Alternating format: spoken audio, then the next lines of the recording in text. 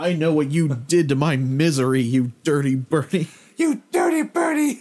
There's a I forget what it's called. It's Misery is the original. Yeah. There's one that's like a Misery version, but it's George Lucas as the writer. Whoa. You can look this up on YouTube. And, is that a real thing? Wow. Yeah, and the woman who's doing the Kathy Bates character is angry for George killing her Jar Jar. You killed Jar Jar. It wasn't a cock-a-doodle X-Wing. Okay. All right, you ready to do this? Yep. I'm going to stand up until we sing so that I can breathe while I'm standing up. Okay, so I'm also going to... Stuffy. I'm Cack. And I'm Olin. Nollins? You're supposed to say Zollin. Zollin. Okay, I'm Zollin. And I'm Cack. And welcome to Zollin Krat Sweeney Modcast. All right, real one. All right. I'm Zach. And I'm Colin. And welcome to the Houseplants Podcast. We are here to talk about three things.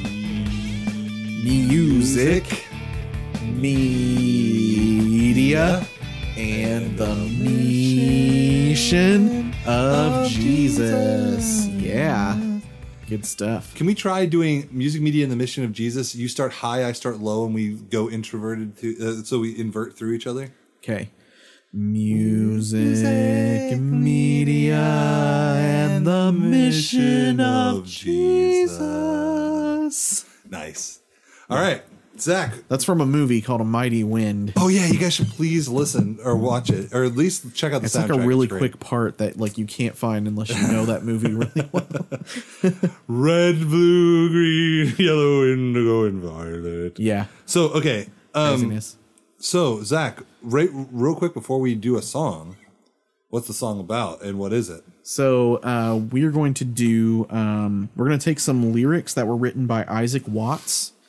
He made a Psalter in 1744. Reggie Watts' great-grandfather. That's right. Mm-hmm. He was a famous hymn writer, and he wrote in 1784 the Psalms of David. So this is from the first 11 verses of Psalm 25, and it talks about truth, and it has some allegorical things in it, and that will lead into things that we were talking about today quite nicely. All right. So yeah, here it is. Here's our version of it.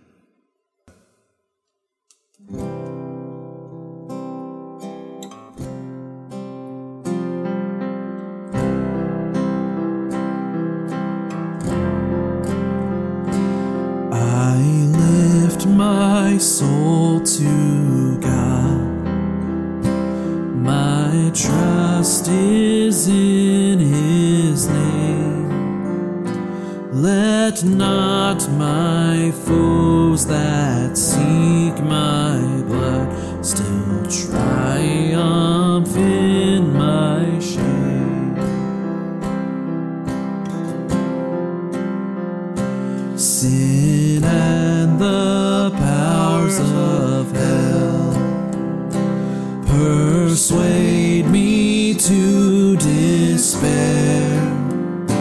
Lord, make me know thy covenant well, that I may escape the snare.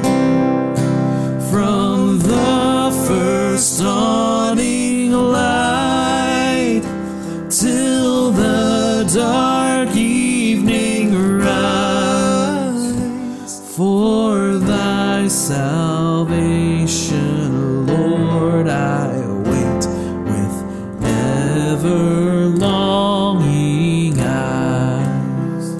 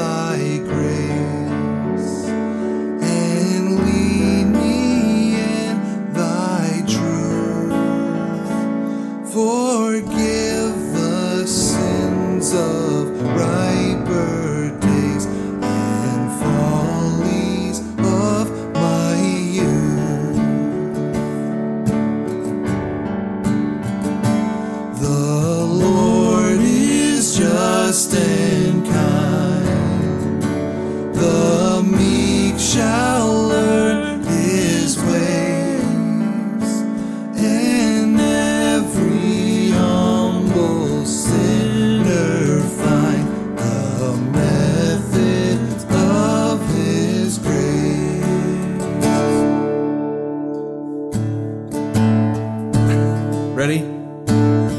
You're singing melody.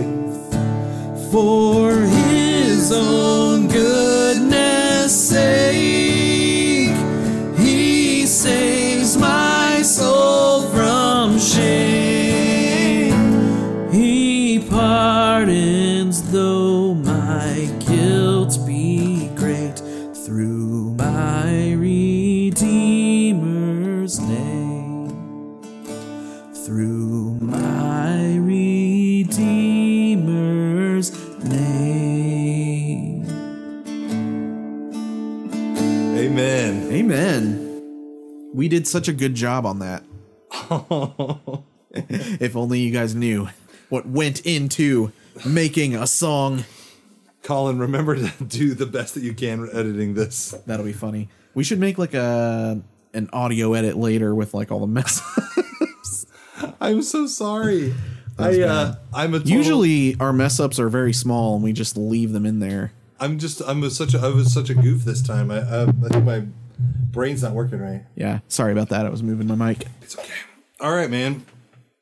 All right, so we're back. Yeah, we are. With a nice little poem from Isaac Watts, or a psalm. Cool guy. Psalm, basically. Yeah, metrical psalter. Check out the Psalms of David by Isaac Watts. Boom, boom. And I like the lyric in there that kind of goes with what we're going to be talking about today. Remember all thy grace and lead me in thy truth. Yep. So, let me just ask you this. How have you enjoyed the last 3 episodes and the cool, like, path we're leading through? It's been so much fun, and it's been kind of a twisty, weird path because we had an episode deleted.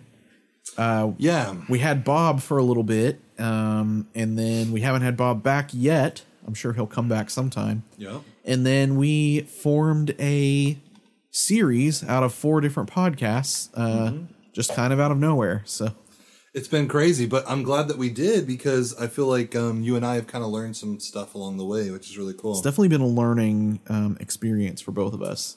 So before we get too heavy, I'll just say for the topic today, we're going to be talking about the kind of the understanding of like allegorical interpretation of scripture versus like literal or truth. And so we kind of... What's the story that scripture's saying? Yeah, and where do we fall in on that? So, Zach, I think you prayed last time, so if you would like, I will pray this time. Yeah, go for it, man. All right. God, thank you again for letting us have the opportunity to discuss your word, to spend our time reflecting on you and kind of meeting with the community over the internet and getting a chance to get a deeper understanding, dig a little deeper with you. And we just, we want to pray that tonight that you would use this podcast to sort of facilitate all the things that you want for us and all the ways you want us to delve into the scripture.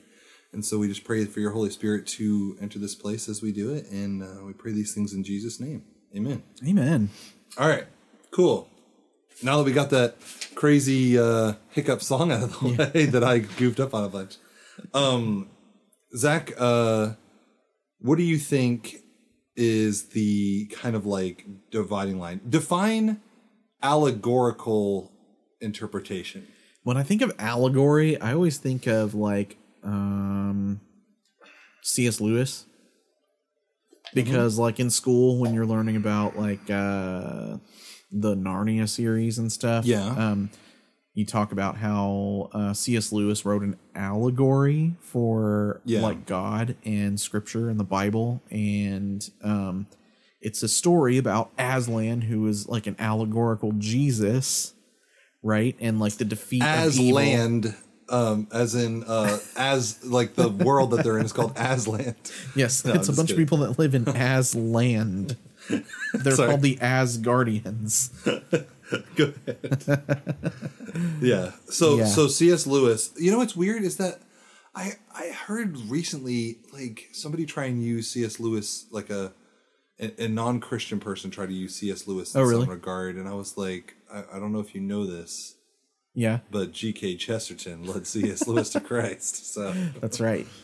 But Yeah. So, okay. So the way I kind of see things, and maybe I'm way off base here, but it seems like the sort of non-believer, or maybe the truth skeptics in some regard will say something along the lines of that the Bible is somewhat it's unfactual. It maybe contradicts itself, and maybe just a bunch of stories. It's maybe just a bunch of stories. You know, the really scary one, the one that just is that recently I've seen quite a lot of people talk about how Jesus was actually just a mythical guy and was never actually existed. You know, that's so dumb because we have so much proof that Jesus at least was a real guy. For a long time, nobody even questioned that. I mean, I guess if you're a non-Christian, you can dispute how godly he was or how human he was, which I believe he was both. He was totally human and totally God. Fully man, fully God. Of course, you know, some people said he was just a great guy, you know.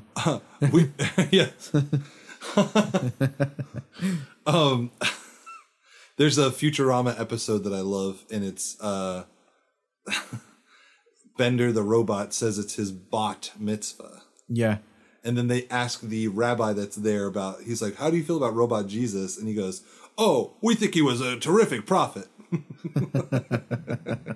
Like they make the joke that because they're Jewish, they don't believe that Jesus. Yeah. So, he's like, oh, we think he was a very well-made robot in a very well-made facility. But he was not the savior. He's a really cool robot. Yeah. So there's that side that says everything is sort of allegorical, mythical. Yeah. And to the degree of it just, being like an anti-Christian just a story anthem. Yeah. And then like any of the Greek myths or the Wizard of Oz or any of the religious texts like that. Yeah. Yeah. And I like what I think you wrote something in there that I actually really like the love part of Scripture. Let's talk about the other extreme first. Yeah, okay, let's do that. So I don't want to brand fundamentalist in this way, but it just seems like fundamentalists all kind of lean towards this, and that is that everything in the Bible should be just taken literally. Everything is literal, so it's all like complete like fact that you don't have to dig into or anything. The surface, face value. It means what it says. Yeah. Now, I will say that you can read things at face value and derive deeper meaning. That's fine. Yeah, you can do both. I would say that like in some respects I can definitely respect that point of view because you can get it is the road less traveled. You can muddy up the scripture too with your own interpretation. Yeah, sure. That's true. Yeah. So in some ways I think going for face value it's not a bad approach most of the time, but it's just that there's so many complexities with the scripture because it was written over, a period of many different years with lots of different authors. Right. There's a lot of different tactics of writing in there, so it's not necessarily all right at the surface level. So, okay. So before I ask you the $1 billion question, what do you got, Zach? What's that extra stuff you wrote in there? Yeah, well, you said like we're somewhere in between these two extremes, right? I mean, that's where we are as far as this one goes, but yeah. We both have faith that the Bible means what it says, and we believe that it is real, but we also think that there's a bit of allegory and things in it. There's kind of another one that you didn't write down, but there's Christians who kind of think the same way as anti-Christians. Yeah. So you can think that the Bible is like unfactual and just a bunch of stories, but kind of still be a Christian. Yeah, you can, but let me throw this. You could say like this. Can you be a Christian then? Well, that's the question, isn't it? Yeah. Yeah. Well, there are people who are part of churches who are out there claiming to do ministry and things, but they're like, the Bible, it's just really old, outdated. We don't have to like really look at it anymore. Right. Yeah. That's some dangerous thinking. I want to make sure that people know that we're not that. Yeah. No. When we say we're in the middle. So okay. Now that we've kind of established that, so Zach, you personally, where do you fall on the line? You're obviously somewhere in there. Yeah.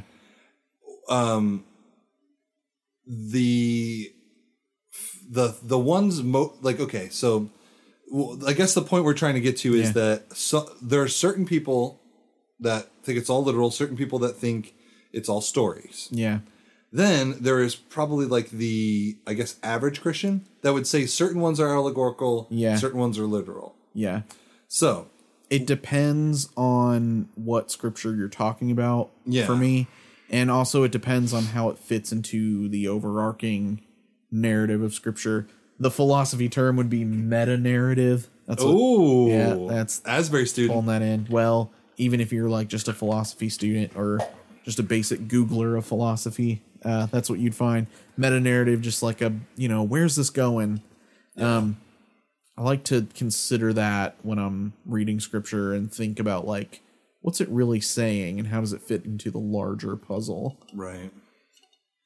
So, now that we're there, now you guys kind of get a better feel for what I mean when I say allegory versus truth. Now, I use truth very intentionally over literally. Oh, yeah. And the problem with saying something is literal is that I think a lot of people take that word and make it mean maybe more than it should mean. Like when you say this, I am literally doing this. Yeah. Or, people use it in the opposite. Yeah. Yeah, exactly. I literally died this morning. Yeah, exactly. Right. And so what's funny is that your sentence you just said, I literally died this morning. If you said that, if you wrote that down and that was somehow in the Bible, its own 2,000-year-old way, like, okay, great. Here we go.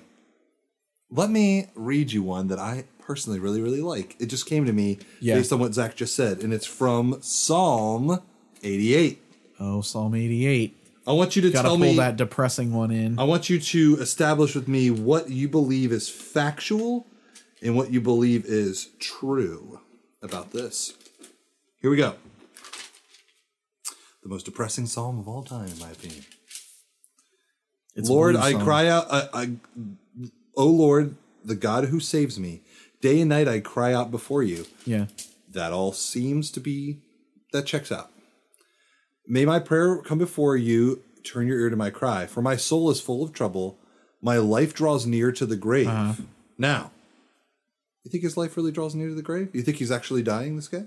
Could be. The people that are singing, the group of people singing this worship song, this psalm. Did David write that one? Yeah. Hold on. It was he could have been a psalm of the sons of Korah. Oh, it's a Sons of Korah one. Oh. For the director of music, according to Mahaleth Leonoth. Okay, keep reading. I'll tell you who the Sons of Korah are. They're pretty crazy. A maskil of Heman the Ezraite. I'm gonna look up the Sons of Korah real quick. So the thing that you guys got to remember is, if we're taking this all literally, we're saying that he is close to the grave. I am a man without strength. I am like a man without strength. Well, that's a little different. I am set apart with the dead, like the slain who lie down in the grave, whom you remember no more, who are cut off from your care. Now, this guy is obviously conveying a point. Yeah. Whoever wrote this. Now, it literally says at the bottom, your wrath has swept over me. Your terrors have destroyed me. So if God's terrors had really destroyed him, which they probably could have, he would be destroyed. But he's still writing. All day long, they surround me like a flood. They have completely engulfed me. You have taken my companions and loved ones from me. The darkness is my closest friend. Now, let me ask you this. If you're singing this song and you say, darkness is my closest friend and my companions have been taken from me, you're probably not standing next to anybody, right? Yeah. Oh, wait, I forgot. This is for the Sons of Korah, who are all singing together in a choir. Yeah. Well, you know who they were. They were the sons of this guy, Korah, who led a revolt against Moses. And God punished them by raining fire down on them. But, well, maybe there it is then. But a lot of the sons of Korah continued to live, and they were these important like singers and worship leaders. So they've got this like very depressing backstory where their father rebelled against Moses and God killed him. Well, so that might be part of the depression angle there. We're talking about some really wonderful things on the podcast tonight. Yeah. But I will say that just because you had mentioned, like, I literally died today. Yeah. That is an example of a figure of speech. So where do we find the silver, like, where's the borderline between a figure of speech, allegory? So, okay. Last week we talked about twisted scripture and how sometimes scripture can get... Is it a tongue twister, perhaps? Ooh. Yeah. Scripture can get twisted as a result of a lot of different things. Now, before that, we talked about self-love and idols, how we can kind of put things up in front of our, in front of what we need to be doing, which is to be worshiping God. And, in a roundabout way, last week's twisted scripture was another form of, like, diverting from God, because you're diverting from the scripture and doing something else. Yep.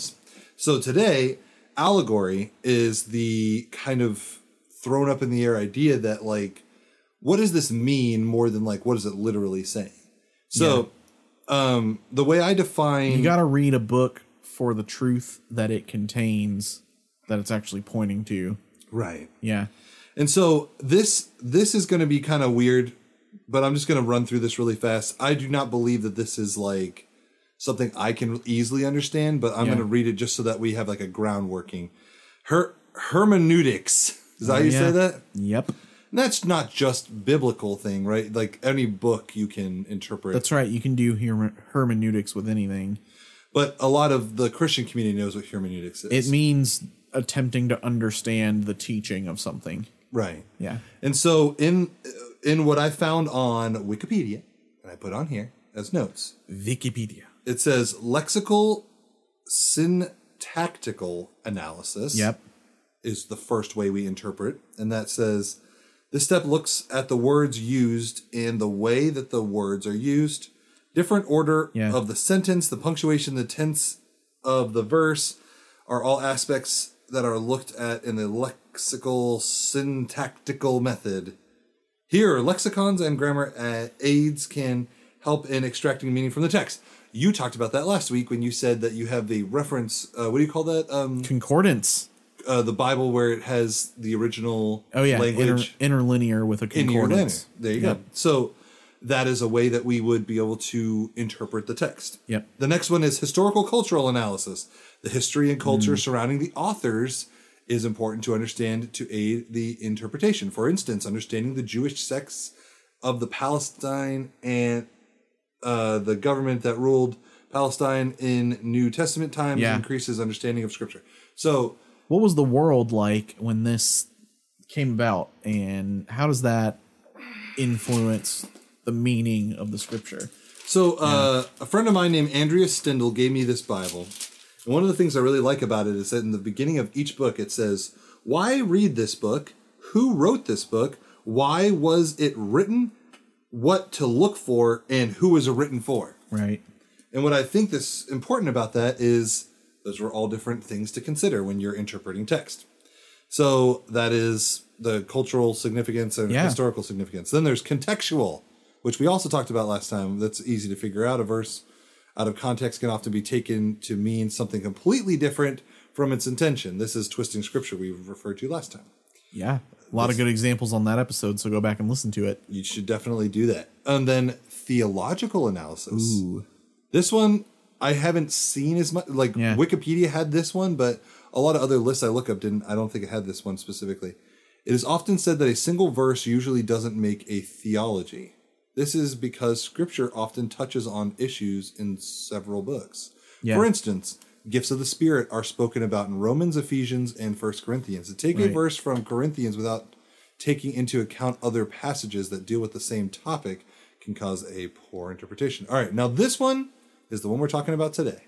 It's a topic of things that are like a thread throughout Scripture. Yeah. Right, so you can follow along the story of love or something. Right. And then the last one's the one we're going to be talking about today, which is they listed as special literary analysis. I would call it allegory analysis. And that is, there are several special literary aspects to look at, but the overarching theme is that each genre of Scripture has a different set of rules that applies to it. Of genres found in Scripture, there are narratives, histories, prophecies, apocalyptic writings, poetry, psalms, and letters. In these, there are differing levels of allegory, figurative language, metaphors, similes, and literal language. For instance, the apocalyptic writings and poetry have more figurative and allegorical language than does the narrative or historical writing.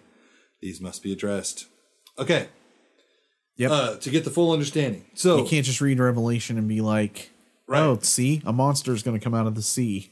Literally. Well, I mean, okay, so speaking of Revelation, Revelation is an example of one of the what I would call controversies of is it allegorical, is it literal? Yep. Jason Rowe, who we've had on the podcast, knows very, very, very much about Revelation. I would love to get him back to do like a cool, like in-depth, like look at Revelation. The eschaton. If we ever get a chance to like dig into a certain type of scripture for fun. But the one I really like was Hosea. We just got done reading Hosea in church. And Hosea has this cool thing where he talks about his wife and kids, but a lot of people assume that he is talking about the church and the state of the church and stuff. Oh yeah, that's right. So like, let me get to it here. Well, he named his kids certain things, right? And the names had meanings for like the history of Israel, and that was a common thing. Isaiah did the same thing, right? But like, so like here it says, when the Lord began to speak through Hosea, the Lord said to him, "Go and take yourself an adulterous wife and a children of unfaithfulness, because the land." This is Hosea 1:2, by the way. Land of guilty, vileness, adultery, and departing from the Lord. So he married Gomer, and then it says on here, why would he tell? Did Hosea's wife already have children? This is the commentary thing on your Bible. Yeah, basically, people sometimes make the assumption that Hosea's wife and kids were a representation of Israel. Yeah, at the time. So what I would say is that I think it's both and in this particular case, just from what I've read and interpreted. But also, it's okay to look allegorically and literally at a text, both at the same time, and then derive from it what you want. Now, why would allegory, Zach, be bad to assume something is allegorical? Why do you think it would be like a tough thing to just like always assume it's allegorical? Well, I mean, I think that something could be allegorical, but it could also be factual and truth all at the same time. Yeah. So that's a confusing thing. So why would it be bad if I just said like, well, this is obviously allegory, every scripture I ever read. Yeah. Like if Jesus, it was like, well, Jesus was born in a manger, obviously allegory. Right. Yeah. I think that at a certain point you get to where you're not looking at the truth side of it enough. And maybe, you're a kind of person who doesn't really see truth in the Bible, so we're not going to convince you anyway. Yeah, right. We'd be chopping at a metal tree in that regard. But so okay, like here's a big one, and you wrote some cool stuff. So the creation story. That's a big can of worms. It is, and we don't have to get into the whole thing, but a lot of people talk about the allegory versus the literal nature of that scripture.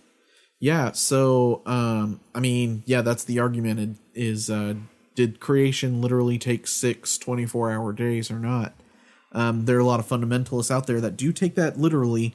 And, I think that they have some good reasons for thinking that. Like, you look at the word that they use for day, they say like it's used for a day. Like it pretty. Yeah. There are other words they could have used to mean like a certain amount of time, but not a 24-hour day.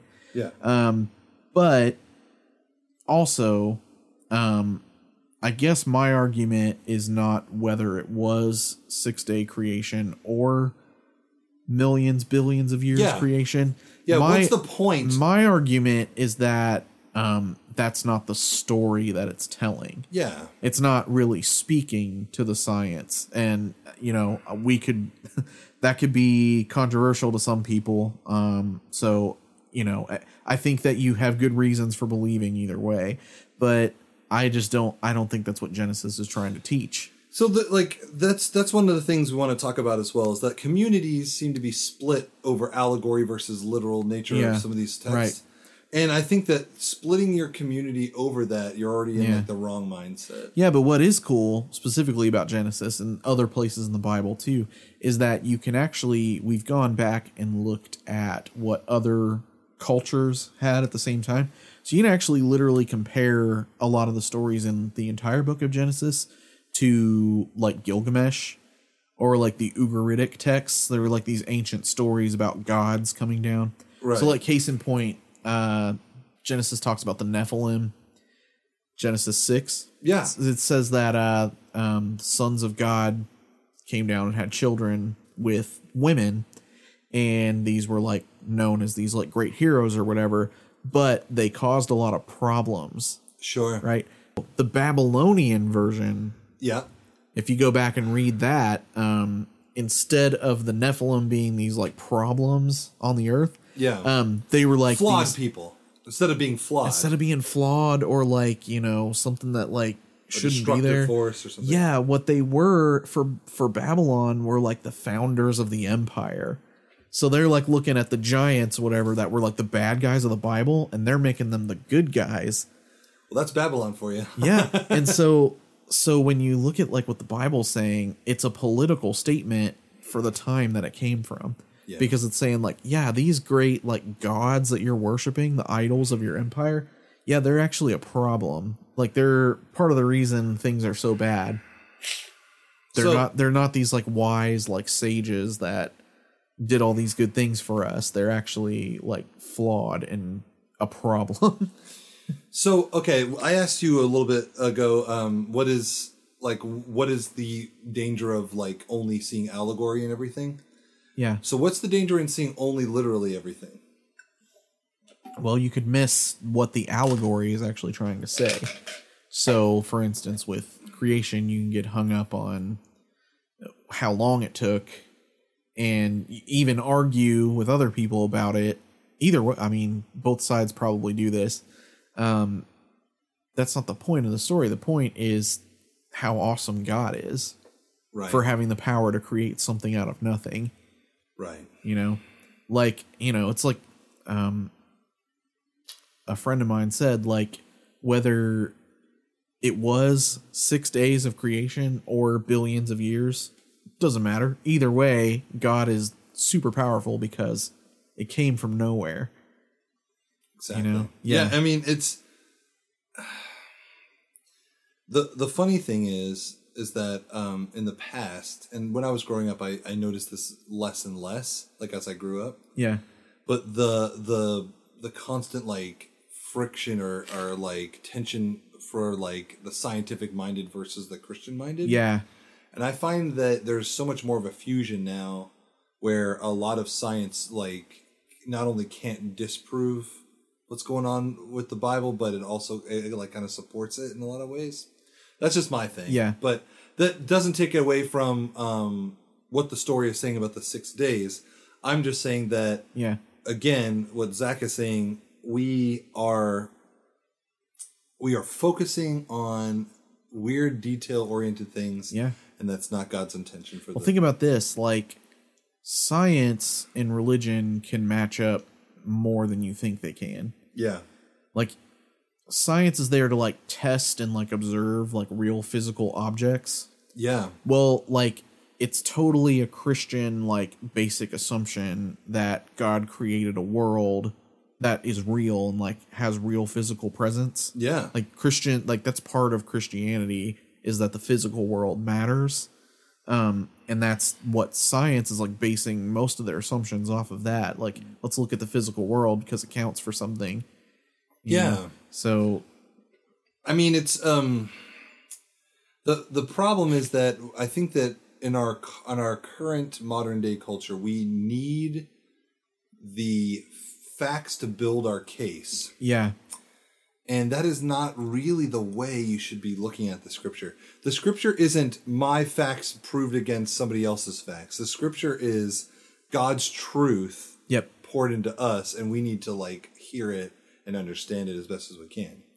And so the problem doesn't start with us. It doesn't start with us. That's the biggest issue that we run into. Yeah. That's why self-love is such a thing on social media. And that's why idols are such a thing. It's because we often take our focus away from what we need to be focused on. Yeah. And so with allegory, what we tend to find is that people use allegory as a weapon against Christianity of saying, this is only allegorical, and because it's only allegorical, it is not based in fact, and because it is not based in fact, you shouldn't believe in it. Yeah. Now, what's funny is, I have a few funny examples that I'm gonna do, but then I'm gonna talk about some great scripture as well. But maybe I'll start by saying, before I get to those examples, I'll start by asking you, what do you think the word fact means? Like, what is a fact? Yeah. Versus what is a truth? Right. Facts are anything reported anywhere on the internet. So just believe everything you read on the internet. I agree. It's only facts. Yeah. I don't know. I mean, what's the I like, usually what I'll do is I'll do Webster's like dictionary or whatever. Sure. Merriam-Webster. But for me personally, I think that truth doesn't need to have detail. That might be the difference. Interesting. So what do you mean by that? I think that truth doesn't have to have, like, okay, if I said I love you, yeah, as a friend, as a brother in Christ, or if I said I love you to my wife, do you need me to say to you all the ways and detail-oriented ways that I love you? Let me count the ways. Or do you just believe that I'm saying that? Right, like, and I believe that, and I'm honest about it. So, in a great article that I read that I thought was pretty good was this guy was talking about how in a court case, both the defense and the prosecutor, they deal out their facts. Yeah. Okay? But the facts are details that make up a picture. Yeah. It's up to the jury to understand the truth behind the facts. It's like my cousin Vinny. Exactly. When he pulls out the playing card and he's going to show you it's got straight sides and that's a good shape. Yeah. But when you turn it a certain way, it's paper thin because you're innocent. And he flips over and it's a different card. I'm like, ooh, magic. Yeah. But so the problem is that facts deal with detail and they deal with things that are and things that whatever. But and those aren't wrong. And there are factual things in the Bible. There are there are records of like times people were alive. Oh yeah. There is names and places and people that do specific genealogy things. And there is plenty of that. But the truth is what I'm trying to understand. It's bigger than that. Yeah, it's much bigger. So Zach, what is truth? What is truth? Yeah, well, truth is true. I mean, how else? Right, exactly, right? Right. You don't know it when you can't describe it, but you know it when you hear it. And so, well, hopefully. Yeah, hopefully, right? Yeah. So, okay. So we I'm going to ask this big old question after this, but I wanted to come up with some funny things that I thought were examples outside of the Bible. So I wrote down some allegorical historical events. Okay. You know the story of Nero fiddling? Oh. When Rome burned, Nero fiddled. Yeah. People are like, of course he did. And it's like, well, no, he didn't really.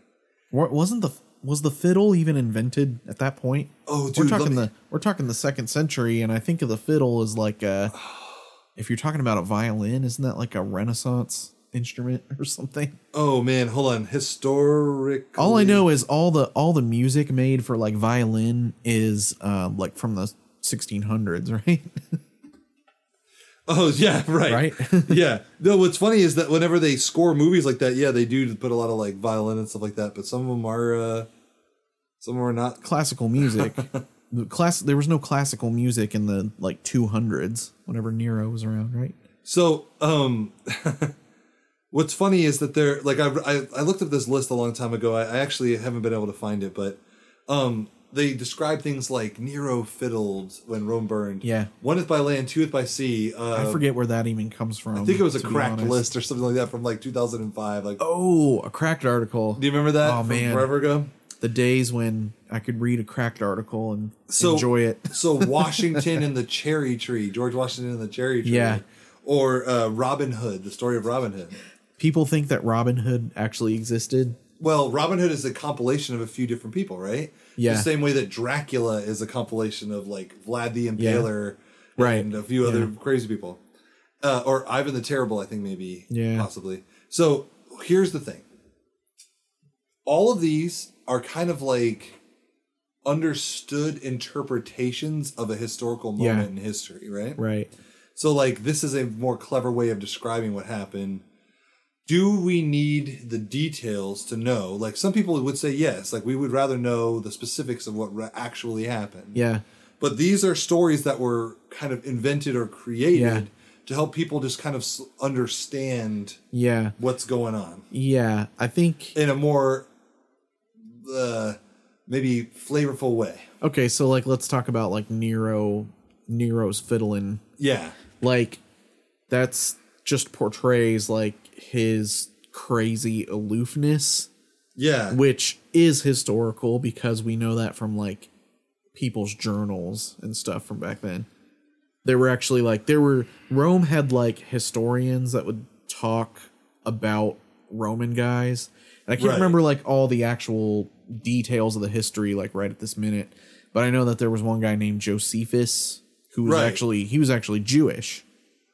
Like he was from Israel, but he was a Roman historian. Mm-hmm. So he wrote all this stuff, and that's how we know, like outside of the Bible, that's how we know that Pilate was true, because Josephus knew about Pilate and like wrote about like his rule, and stuff. Well, like I mean, right here you can look this up anywhere, but right here it talks about like why that was kind of implied about Nero, and it's because a lot of people assumed.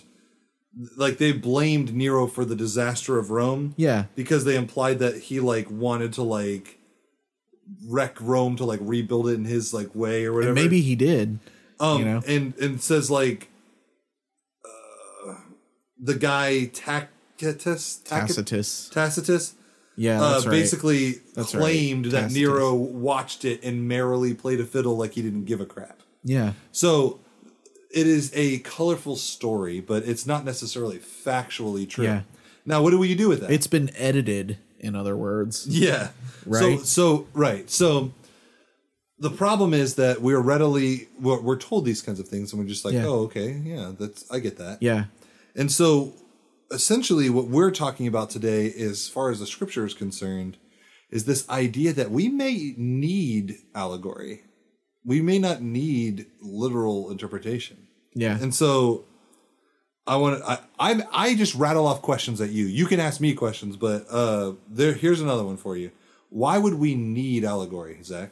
What do you think? Oh man, there's so many like psychological reasons why people are drawn to stories, right? Yeah.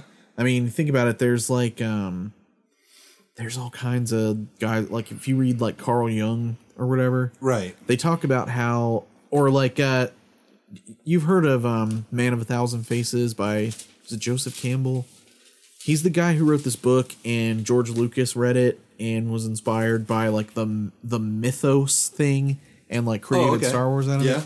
So like this book that Campbell wrote, it's just basically like talking about allegory and how we use these different archetypes and how every story has like a hero who does this or whatever, and like that those kinds of things for some reason really draw people in. Yeah. And it's like it's a psychological thing, like with our brains, like we're drawn to something that we can relate to, and if it's like allegorical enough and like hits these certain notes.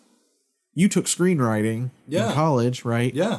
There's a total like structure to like storytelling. Not only that, but Jesus uses storytelling to like make his points when people don't understand. Parables are definitely like his main weapon of like helping people to get across like what he's trying to say. So let me ask you this. Does it matter whether or not there was like a literal person for each parable that Jesus told? Oh, do you mean does it matter that one guy got paid this much and worked all day and the next guy didn't have to work. Yeah, did that actually happen? And if it didn't, like, what does that say about Jesus? Oh, he's such a liar then, right? Because it's not factual. So the adverse side to this, which I wanted to go over, I just picked this scripture because I feel like it's like a good kind of example of the other side. Yeah. So I asked you, why do you think we need allegory? I would argue this about allegory. Okay, let's hear it. That today many people like pride themselves on being like intellectual and like knowledgeable about everything and the way that things work. Like people are, we talked about this last time, but how people are so dependent on their like right way of thinking and about how they have like the newest version of knowledge. Yet like more than 2,000 years ago, like Jesus on earth would try and explain stuff to people, and 2,000 years later we still don't get it. Like, you know what I'm saying? Yeah. And Jesus at the time was like trying to be like talk to us like children to get us to understand. Sure. Do you get it? And so like obviously 2,000 years ago he couldn't have said like put your iPhone down and pay attention to your wife, Colin McSweeney. Like, but what he is doing is giving us these lessons that are very true about our, like, I mean, that are true today, as true as they were back then. Now, I would argue that because we understood so very little, and we as human beings still cannot even fathom 1/1,000,000th of like what God's doing, like, and what all we can do is dig a little deeper and just try our best to relinquish control of our understanding. Right. But people don't want to relinquish control of their understanding; they want to be intellectual. So, So here's the thing. So many times, like Jesus has tried to explain things to people. I'm about to read John 8. But I would argue that God foresaw that human beings are ignorant. And so he was trying in so many words to help us understand better using allegory. Yeah. And so... it's definitely a technique. I mean... of communication, right? Let me ask the listeners this, because this is the perfect example. When your 5-year-old kid walks up to you and says, "How do babies get made?" Yeah. Are you going to tell them the literal answer? Are you going to use allegory? Are you going to come up with some great story way? I mean, like, don't say stork, but say, when mommy and daddy love each other. Yeah. And then you say something weird like they hug, or you say something like that. So awkward. And so, right. And I'm probably making it awkward on the podcast. But what I'm saying is that God knows our ignorance because we are not God. Yeah. And so how could we understand? I mean, how can a human being explain themselves to a mouse or even and I feel like we are even 1,000,000 times less than that to God. So here's some examples. Like, basically this scripture is basically what I wanted to say. Many times Jesus speaks plainly, like actually says the truth. Yeah. Like plainly and literally to people, and they don't believe him. They act like, yeah, okay. And so John 8, there's a few examples, and it's basically because the Pharisees are being weird, like they always are. But it's like, let's see, John 8, let's go. This part of John 8 is entitled The Validity of Jesus' Testimony. When Jesus spoke again to the people, he said, "I am the light of the world. Whoever follows me will never walk in darkness, but will have the light of life." All of that is very flavorful language. I'm sure that somebody even reading this would say, like, I'm not quite sure what the literal definition of that is. But the Pharisees go, here you are appearing as your own witness. Your testimony isn't valid. And he's like, even if I testify on my own behalf, my testimony is valid. For I know where I came from and where I am going, but you have no idea where I come from and where I am going. You judge by human standards. I pass judgment on no one. But if I judge, my decisions are right because I am not alone. I stand with the Father who sent me. And they're like, what? Yeah. Your father's not here. And he's like, it's like, I can just see him rolling his eyes and be like, let me make it a little simpler for you. No. The Father is here and I am here. If my dad's here, then I'm here. And they're like, okay. Yeah. Yeah, well, no, that's not, you can't fool us. Right. Same same gospel, Jesus is talking to Nicodemus. Yeah. And Nicodemus is like, what are you talking about? I've got to be born again? Yeah. What? Right. You know. And so I really do believe this, that there were times when Jesus was on earth and walking amongst everyone in the gospel where he literally tried to like figure out ways to dumb down what he was saying. Yeah. Or like maybe even threw his hands up like, I don't think there's going to be a way that I can explain this to you properly. Well, I think, probably the teaching method of the time, I'm sure he was not the only one to use parables or like stories as an example. Not. And so I think he was, you said it best, to God, like, we are very, very small. Yet he is with us, revealed in Jesus Christ, and is able to like say, it's okay. I'll come around and I'll tell you these little stories because it's what you guys like hearing. And maybe this will be a way you can understand the greatness of God. Yeah. In your own way, maybe this will help you understand. Yeah. So, I mean, I think it's funny to talk about like the possible, like, we would be frustrated, but I think that God is ultimately patient. And so I think he's, it's like when it says like he looked at Peter and he loved him, it's like, you dummy.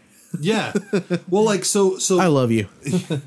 Right. Exactly. Like, yeah, it's like putting your hand on a kid's shoulder and being like, you'll figure it out one day. So, obviously he goes through and he continues on through John 8 and he says, once more, they didn't really get the whole thing about his dad. So then he's like, once more, Jesus said to them, I am going away and you will look for me and you will die in your sin. Where I go, you cannot come. This made the Jews ask, will he kill himself? Is that why he says, where I go, you cannot come? But he continued, you are from below and I am from above. He's like, he keeps being like, no. You're from here, I'm from there. And they're like, wait, what are you trying to say? He's like, I am God. God's here. I'm also here. But I love that he gets to the very, very end here in 31. And he says, to the Jews who had believed him, Jesus said, you hold to my teachings. You are really my disciples. Then, like, because they believe him about where he's from. Like he said, if you hold my teachings, you are really my disciples. Yeah. Then you will know the truth, and the truth will set you free. Right. And so he doesn't say, then you will know all the facts about me. Yeah. But he does say that you will know the truth. Now, what's funny about that is that God, through Jesus, God calls us to believe in him. And God calls us to follow Jesus. And so Jesus calls us to follow him. And so it's funny. It's like we spent all this time trying to figure out why or how or what detail or this. And God's like, all you got to do is just follow Jesus. Jesus says, all you got to do is follow me. Right. Like, basically that's it. And they're like, no, we need to figure out all the machinations of your, like, why you're here and what you're doing. And so what's funny about all that is that, again, we tend to focus on the wrong thing. And I think that brings us back to like our series, really, which is focusing on the wrong thing. Well, that's good. We can wrap up the whole series as we wrap up this episode. That would be great. Yeah. Like the thing that it kept coming back to me as I was reading through that scripture is like the Pharisees keep like, in the Jews, they keep like kind of questioning him. Uh-huh. And it makes me think of that Jack Nicholson thing from that movie. You can't handle the truth. Right. Yeah. You can't handle the Whopper.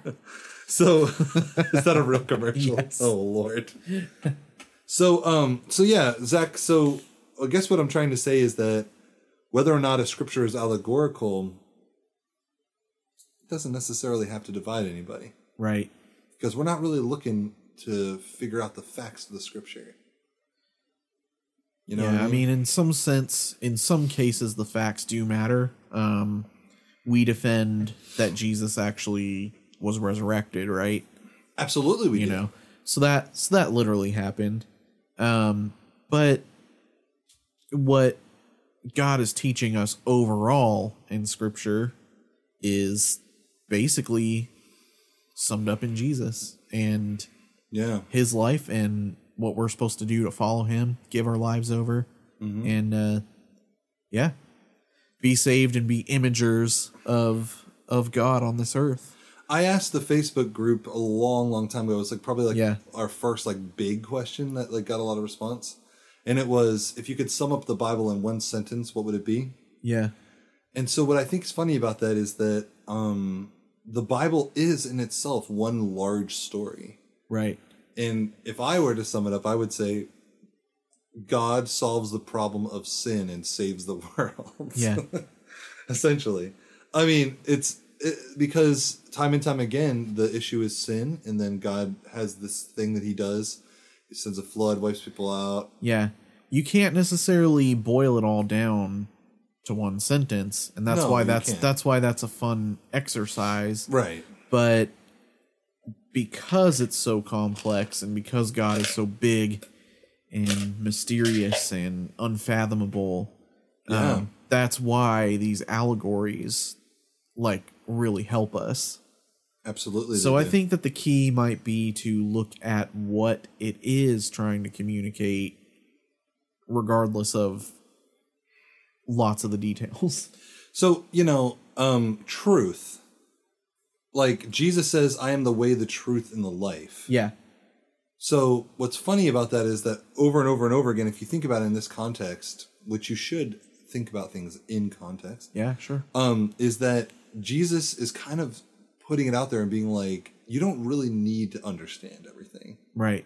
You don't need to like make these detail-oriented understanding things. And if you do understand, if you feel like you've just got it all, like, then you don't need anybody.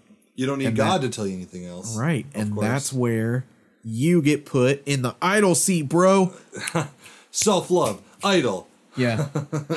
You've twisted the scripture, made yourself an idol. There you all go. All the first three. See, all those things. So Zach and Colin, season 1. Oh, bam. Boom. See that? We're making all these points. We're so smart. So, okay. Final word. We'll just say, I like this one thing in Psalm that kind of like the Psalms that kind of sums this up about truth a little bit. Yeah. It is Psalm 119 verse 160, which I thought was crazy when I was like, I didn't realize there was a Psalm that long that had 160 verses in it, but that's Psalm 119 has 160 verses. And it says in verse 160, taken out of context, but just pluck that right out of there and make your point. Why don't you? I will, because everybody else seems to want to do that. So it is within context. This is the part of this psalm where God is being showered with praise. And so of all the things that they say leading up to it about how this person who wrote the song loves God's precepts and he will obey the word no matter what. But in verse 160, he says, all your words are true. All your righteousness laws. Yep. All your righteous laws are eternal. And so I think there's only one place in the whole Bible that is translated as the word fact. And I think it's just like really random. So I didn't even like, I looked it up. And it didn't even like count as anything. I never thought to look that up. But there's a lot of language about the truth of God and the truth of the scripture. Truth is important. And I think that the significance of that is that we have put a bubble around the idea of what the scriptures are supposed to say. So there's my little spiel. Well, there you go. Cool. All right, Zach. Well, I hope you all have enjoyed our little series here about putting yourself on the throne, I guess. Well, in a roundabout way, that's what all of these things we talked about kind of drive back to. I mean, what it essentially is twisting away from God in so many other ways that it creates a distraction from you with God, and it's either yourself. Distractions and things that turn us about. Yeah, I know that seems weird, like it's a generalization, but they all do fit together very nicely. I guess the last thing I want to say is if you guys haven't listened to any of the other ones, listen to the last 4 episodes, basically. Yeah, like those fit together. But also, I wanted to say, this is probably a surprise to you, but I think last couple of months we've been just kind of doing like regular podcasts, but where it's getting to be the fall, we're probably going to try and get out there, maybe do some like shows on campus, maybe do some like church we live shows. We might get out of the house a little bit. And I think coming up soon is probably a good time for us to do another like live Facebook stream. I was thinking the same thing, and we should talk about that. So be looking out for that. Yeah. Check us out on Patreon, and please become a patron. We would love to have that support. Find us, share us everywhere, and let people know about the Houseplanes podcast. All right, guys. God bless you. Thanks again. Bye.